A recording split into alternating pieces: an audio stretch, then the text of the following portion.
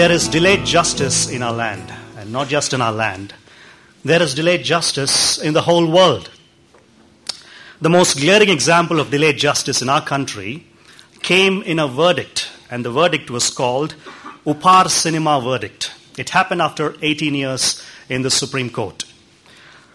On the 13th of June 1997, 59 persons lost their lives and 100 persons were badly injured when a movie theater, it was screening a movie, and all of a sudden it caught fire. And the case went through many trials. It finally winded up its way in the Supreme Court. And after 18 years, Supreme Court pronounced a judgment. Now, people were expecting a favorable judgment for these people, 59 people who died and the 100 people who were injured. But the most shocking thing about this judgment was the perpetrators, the Ansal brothers, Gopal Ansal and Sushil Ansal, didn't have to serve any jail sentence. All they had to do was pay a sum of 60 crores to the Delhi government, and they were let go. They were let go scot-free. So it took 18 years of waiting, only to find out that people who were responsible for it went scot-free. Where is the justice for the 59 people who were killed and the 100 people who were injured? Let me talk about one more incident that happened in our very country. It is the worst example of judicial failure. It's a case of a man by the name of, I may pronounce this wrong, there's a northeastern name. It's called Machal Lalung. 23 years old was this man when he was arrested. He was wrongly framed and he was arrested in the year 1951 on false charges. And the court gave him a 10-year term. And after he went through those 10 years, he was sick, he was ill in prison, and he was sent to a psychiatrist detention center in Tezpur. And people forgot that he was there. And all of a sudden, 16 years later, the doctor remembered there was a person like that in the detention center. And they examined him once again, and they figured out that he was well, and he was sent back to Guwahati Guwahati prison, where he served there for 40 years. Totally 54 years when he was finally released when he was 77 years old. He was arrested when he was 23. He was released when he was 77 years old. These two examples that we just illustrated will raise in our minds one question. Did they really get justice? Did they really get justice?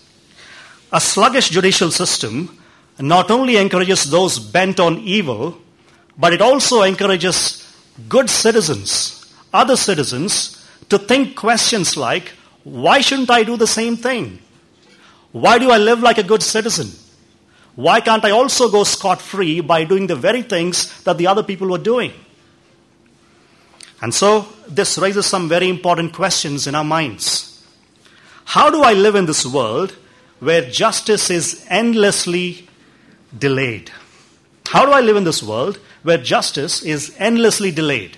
Or better, is there anything I need to understand when I see that the wicked are not speedily or instantaneously punished?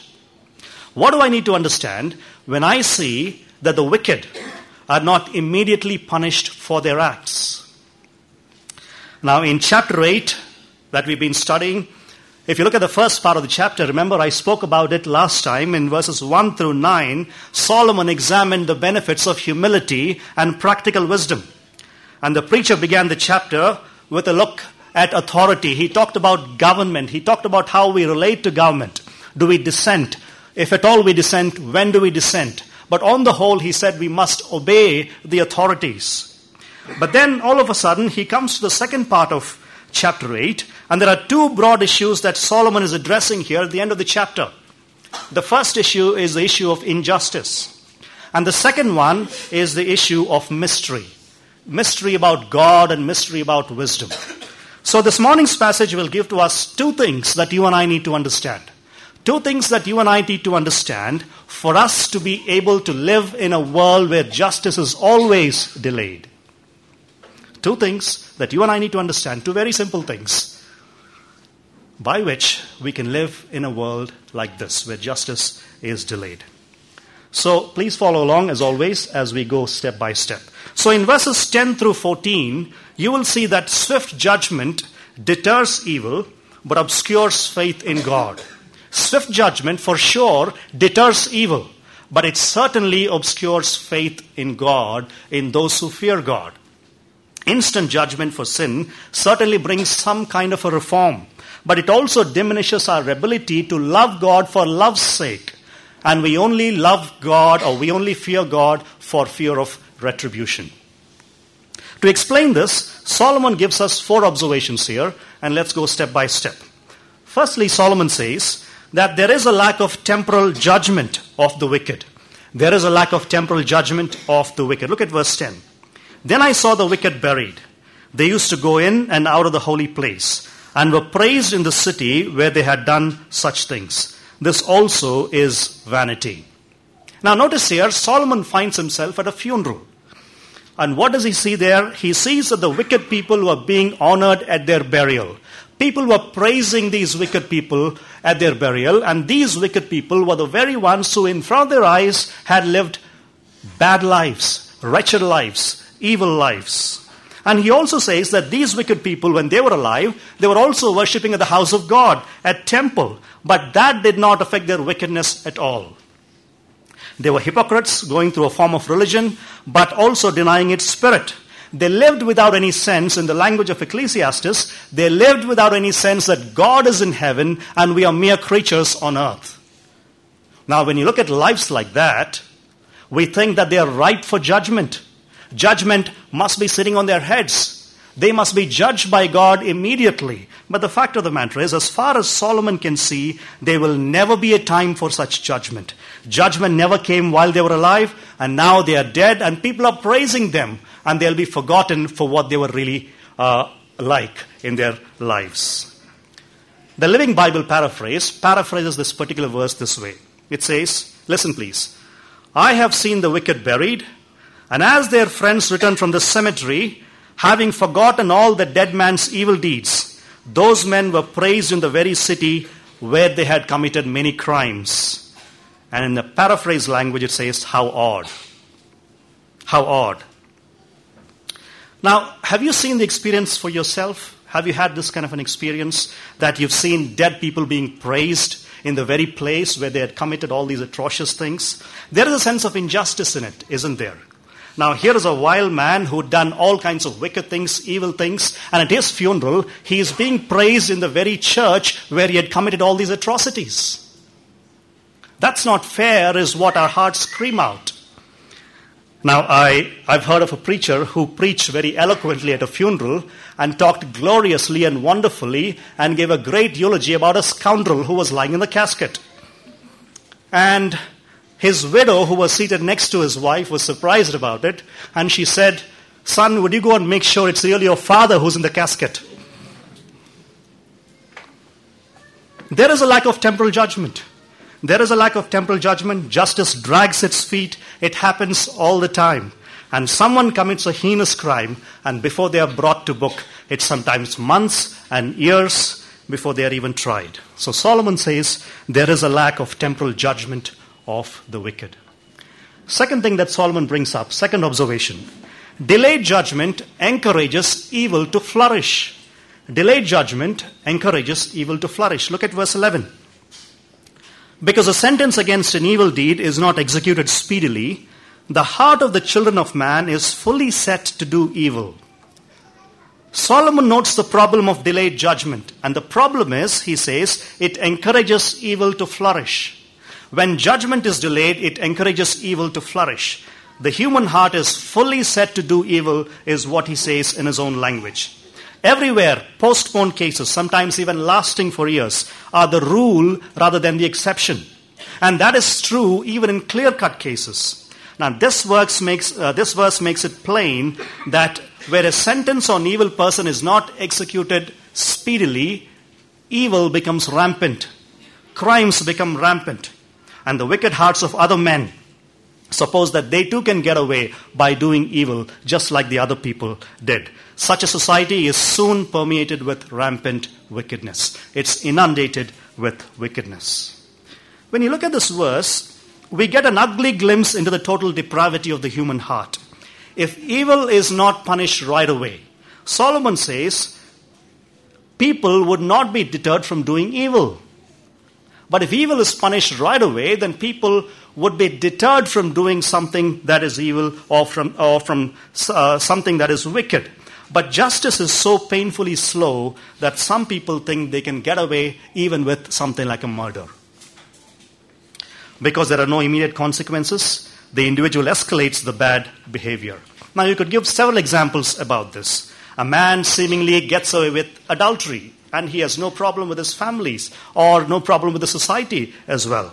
A person takes drugs or LSD and wins a game without any kind of a penalty or punishment later on for his life or for his career.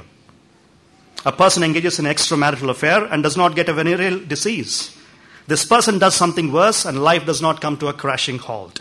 Solomon sees that the problem here is the criminal who does all these things is hanging out with the other good citizens with impunity, without any problem of punishment. And after a lifetime of crime and corruption, he dies, he is buried, and he is praised as well. And that is what Solomon's problem is. And Solomon thinks that it almost seems like it is difficult for a man to live a decent life. Delayed judgment encourages evil to flourish.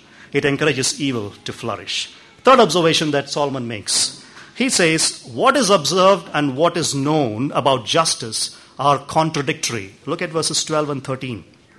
Though a sinner does evil 100 times and prolongs his life, yet I know that it will be well with those who fear God, because they fear before him.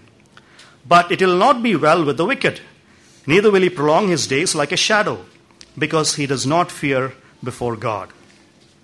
Now here, Solomon expresses what he knows despite what he sees. Now listen to this very carefully, please. Solomon is expressing what he knows to be true despite what he sees in his experience. This is a classic saying that you would expect to read in the book of Proverbs. And in the book of Proverbs, the reading that you have is that the righteous flourish while the wicked people's days are numbered. Righteous always flourish. They live a long life while the wicked people's days are numbered. But what you notice here between what is known and what is seen is a total contrast.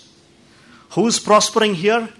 It is the wicked people who are lengthening their lives. But the godly people are the ones who are dying early. But here Solomon says that he knows in the end it will go well for those who fear God. For the moment they may be in difficulty. It may not presently go well with the righteous, but ultimately it will. And he knows that the wicked will be brought to justice, even though it contrasts what he presently sees in his experience. Now notice here, in this verse, we also learn something that distinguishes the wicked. They say they do not fear God. They do not fear God. Their eyes are directed for life that is under the sun. That is their treasure. They only esteem themselves. They only rely on their own wisdom. And their hope is only in what can be currently experienced, but their hopes end when they end their lives. In contrast, in stark contrast, the eyes of the righteous gaze above the sun. They esteem God because he is in control and he is the only source of true wisdom. They remain loyal to him, and even in the midst of injustice and unknowing, because he offers them hope, they always look to him. That's what Solomon says in this verse. But Solomon does not attempt to flesh out this verse any further. He just lets it sit with us. He does not say, God will satisfy or relieve you of pain in every way now. Now, I find that refreshingly honest in the book of Ecclesiastes, because this is where we actually live. Don't we live in the midst of frustration? Don't we live in the midst of great pain at times? We do. And he forces you to live in the tension between what you know and what you see in experience. He forces you to live in the tension between what you know to be true and what you see in experience. And that's what I appreciate about the book of Ecclesiastes. It is raw, it is very honest with us. Isn't it sometimes nice to open our Bibles and read the Bibles and find out that the Bible does not give easy answers to our questions? It ought not to, because life is not that simple. And he doesn't answer the questions with any shallow platitudes or truisms. and he doesn't diminish your struggles and my struggles that we face currently. If anything, we see in this anything that we see in this passage is just that his emotion and his experience very much resonate with my emotions, and your experience as well. But this is not a feeling that is strange to God. Now, when you think about God who's come in the person of Jesus Christ, even though he was fully willing to suffer voluntarily, he cried out in the Garden of Gethsemane, "Lord, if it's your will, take this cup away from me." And then at the end of it, he said, "Yet not my will, but yours be done." Now, that is real life. Isn't that real life? Now, that is not bumper sticker Christianity. We live in a world full of injustice, a world full of tension, a world full of contradiction. And under the sun, everything has been distressed by the curse of death. It is common to all of us. But in contrast to the common curse of death, that is also the reality of life, we have the offer of special grace. And above the sun, we are given hope in Christ Jesus. Let me illustrate for you and bring this all to an understanding for all of us. During the darkest days of apartheid in South Africa, when the government tried to shut down opposition by cancelling all the meetings of the opposition, Archbishop Desmond Tutu declared that he would hold a church service instead. And St. George's Cathedral in Cape Town, South Africa, was filled with worshippers. Outside the cathedral, hundreds of police men gathered to show force and tried to intimidate the people, the worshippers, as well as Bishop Desmond Tutu, who was going to preach that day. As Tutu was preaching, they entered the cathedral, the police did, and they lined up the walls. They were all armed. They even pulled out their notes to take down notes of what Desmond Tutu is going to say, to intimidate him and make him make a mistake so they could put that in the headlines the next day. So he started preaching against the evils of apartheid, and that we have all been made in the image of God and we are all equal before God. And all of a sudden he turned to the police and he made this statement: "You're all powerful. You're very powerful, but you're not gods. And I serve a God who cannot be mocked. So since you've already lost, I invite you to come and join the winning side today." And all of a sudden, the entire congregation erupted into dancing and joy because of the confidence with which Desmond Tutu was preaching. And their attempts, the police attempts at intimidation had failed, overcome by the bishop's confidence that one day God is going to win. It was just a matter of time. God is going to win. It was just a matter of time. That's exactly what Solomon says here. There might be a contradiction between what is known and what is seen, but the fact of the matter is, in the end, they all will come together. Fourthly, Solomon's observation is that justice is turned upside down. Look at verse 14. "There is vanity that takes place on earth, that there are righteous people to whom it happens according to the deeds of the wicked, and there are wicked people to whom that it happens according to the deeds of the righteous. I said that this is also vanity." Now Solomon here is taking issue with the widely held view that the wicked perish and come to an early end, while people who obey God will prolong their lives and lead long lives and live to a ripe old age. Solomon says, don't believe that. Life is not like that, and life does not work out like that. Often it happens, Solomon says, that to good people, what you might expect to bad people is happening, and vice versa as well. We don't have to go so far in life for us to understand that this is exactly what happens in this world. And often we find ourselves asking, why does such a bad thing happen to a person like that who lives such a good life? Why do good things happen to bad people? And why do bad things happen to good people? How is it possible that a missionary gets killed while the perpetrator is being protected by somebody else? How is it possible that the rich get richer by unfair means while people who are leading integrous lives and lives of integrity are still continuing to be poor? To this, Solomon says this is senseless and this is all baffling to our human minds. The Living Bible translates this way. It says, providence seems to treat some good men as though they were wicked, and some wicked men as though they were good. So we looked at 4 observations that Solomon made, and let me just summarize these for you and bring this point to a close. In this section, from verses 10 through 14, Solomon wrestles with the problem of delayed judgment. He first said that the wicked people at their burial, they were being honored, they were being praised. They hypocritically went through all of these religious motions and rituals in the temple. And even their presence in the temple, their life in the temple did not affect their lives one bit. And all of a sudden, Solomon was troubled about the fact that the righteous were being treated like the wicked. And what was happening to the righteous was the result of what the wicked man should have got. And the other way around as well. And all of a sudden, he comes and agonizes over the problem of delayed justice. The problem of tyranny and the problem of delayed justice. The problem of tyranny and delayed justice remains an agonizing one in our time as well. And we struggle with it as well. But when we look at Scripture, judgment will not be delayed indefinitely. Judgment will not be delayed indefinitely. The return of Christ is a time for judgment. When Christ comes back, he will judge the wicked. And the conflict between good and evil will come to an end. Error and sin will be exposed for what they are when he comes back. Nevertheless, in the time between now and the time when Christ comes, delayed judgment will remain an agonizing problem for each one of us seated here. Let me illustrate this with what happened in Rwanda in the year 1994.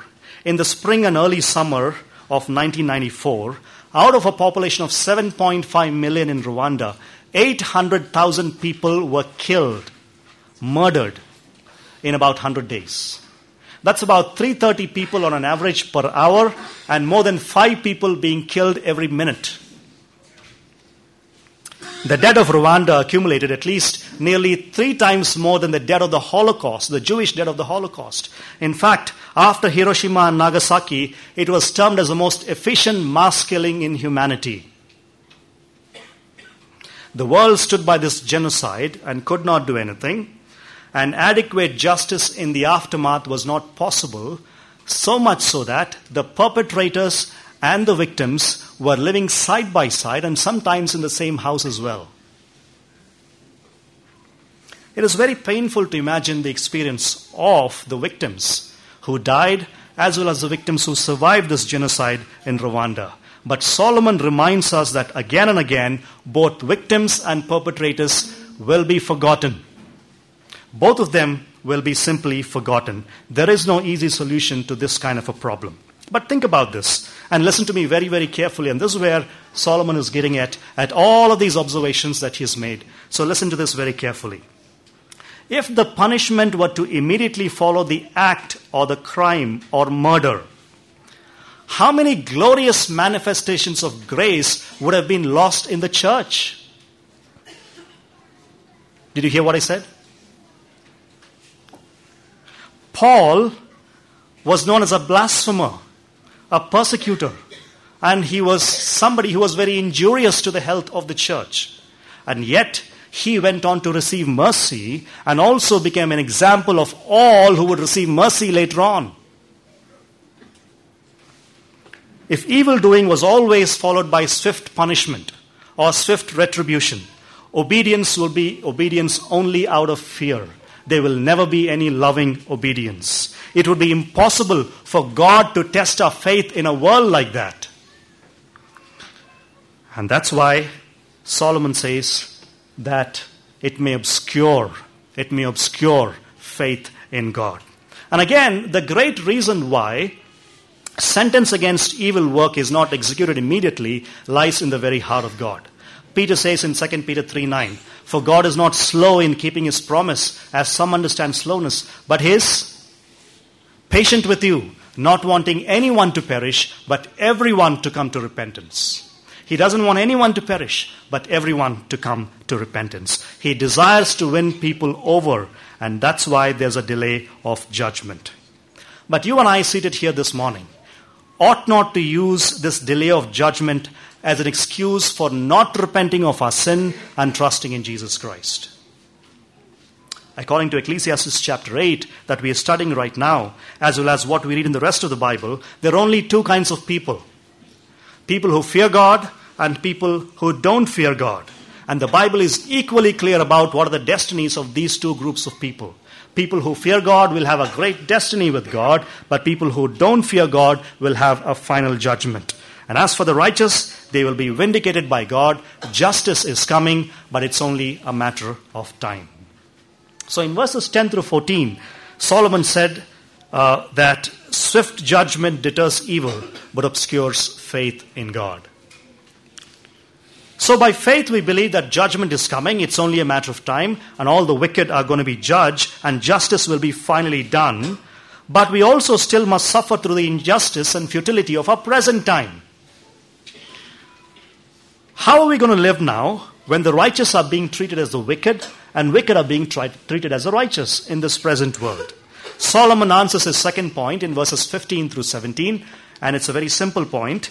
They say, enjoy life that God gives as we cannot fathom his infinite workings. Enjoy life as God gives as we cannot fathom his infinite workings. Solomon explains this by just listing 2 points for us, and let's go one by one. It's a very simple thing. Okay, there it is. Firstly, Solomon says, receive each day's joys as God's gifts and enjoy them. Look at verse 15. And I commend joy, for man has nothing better under the sun, but to eat and drink and be joyful. For this will go with him in his toil through the days of his life that God has given him under the sun. Now Solomon has left us with a great tension here. We have a hope in this life and in the life to come.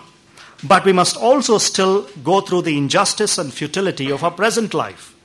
In the midst of this tension, Solomon provides some beautiful, surprising advice. Now, this is not a great theological or a philosophical advice. Actually, it's quite simple. And when you listen to the advice, you might even say, that's it? Is there nothing more than that? But it is very, very important for us, and it's worth considering. Basically, he says, try your best to enjoy life. Whatever you encounter in life, just try and enjoy it. Now, there's nothing wrong in enjoying life as Christians. He is not promoting a hedonistic lifestyle. Instead, he is offering a countercultural sentiment.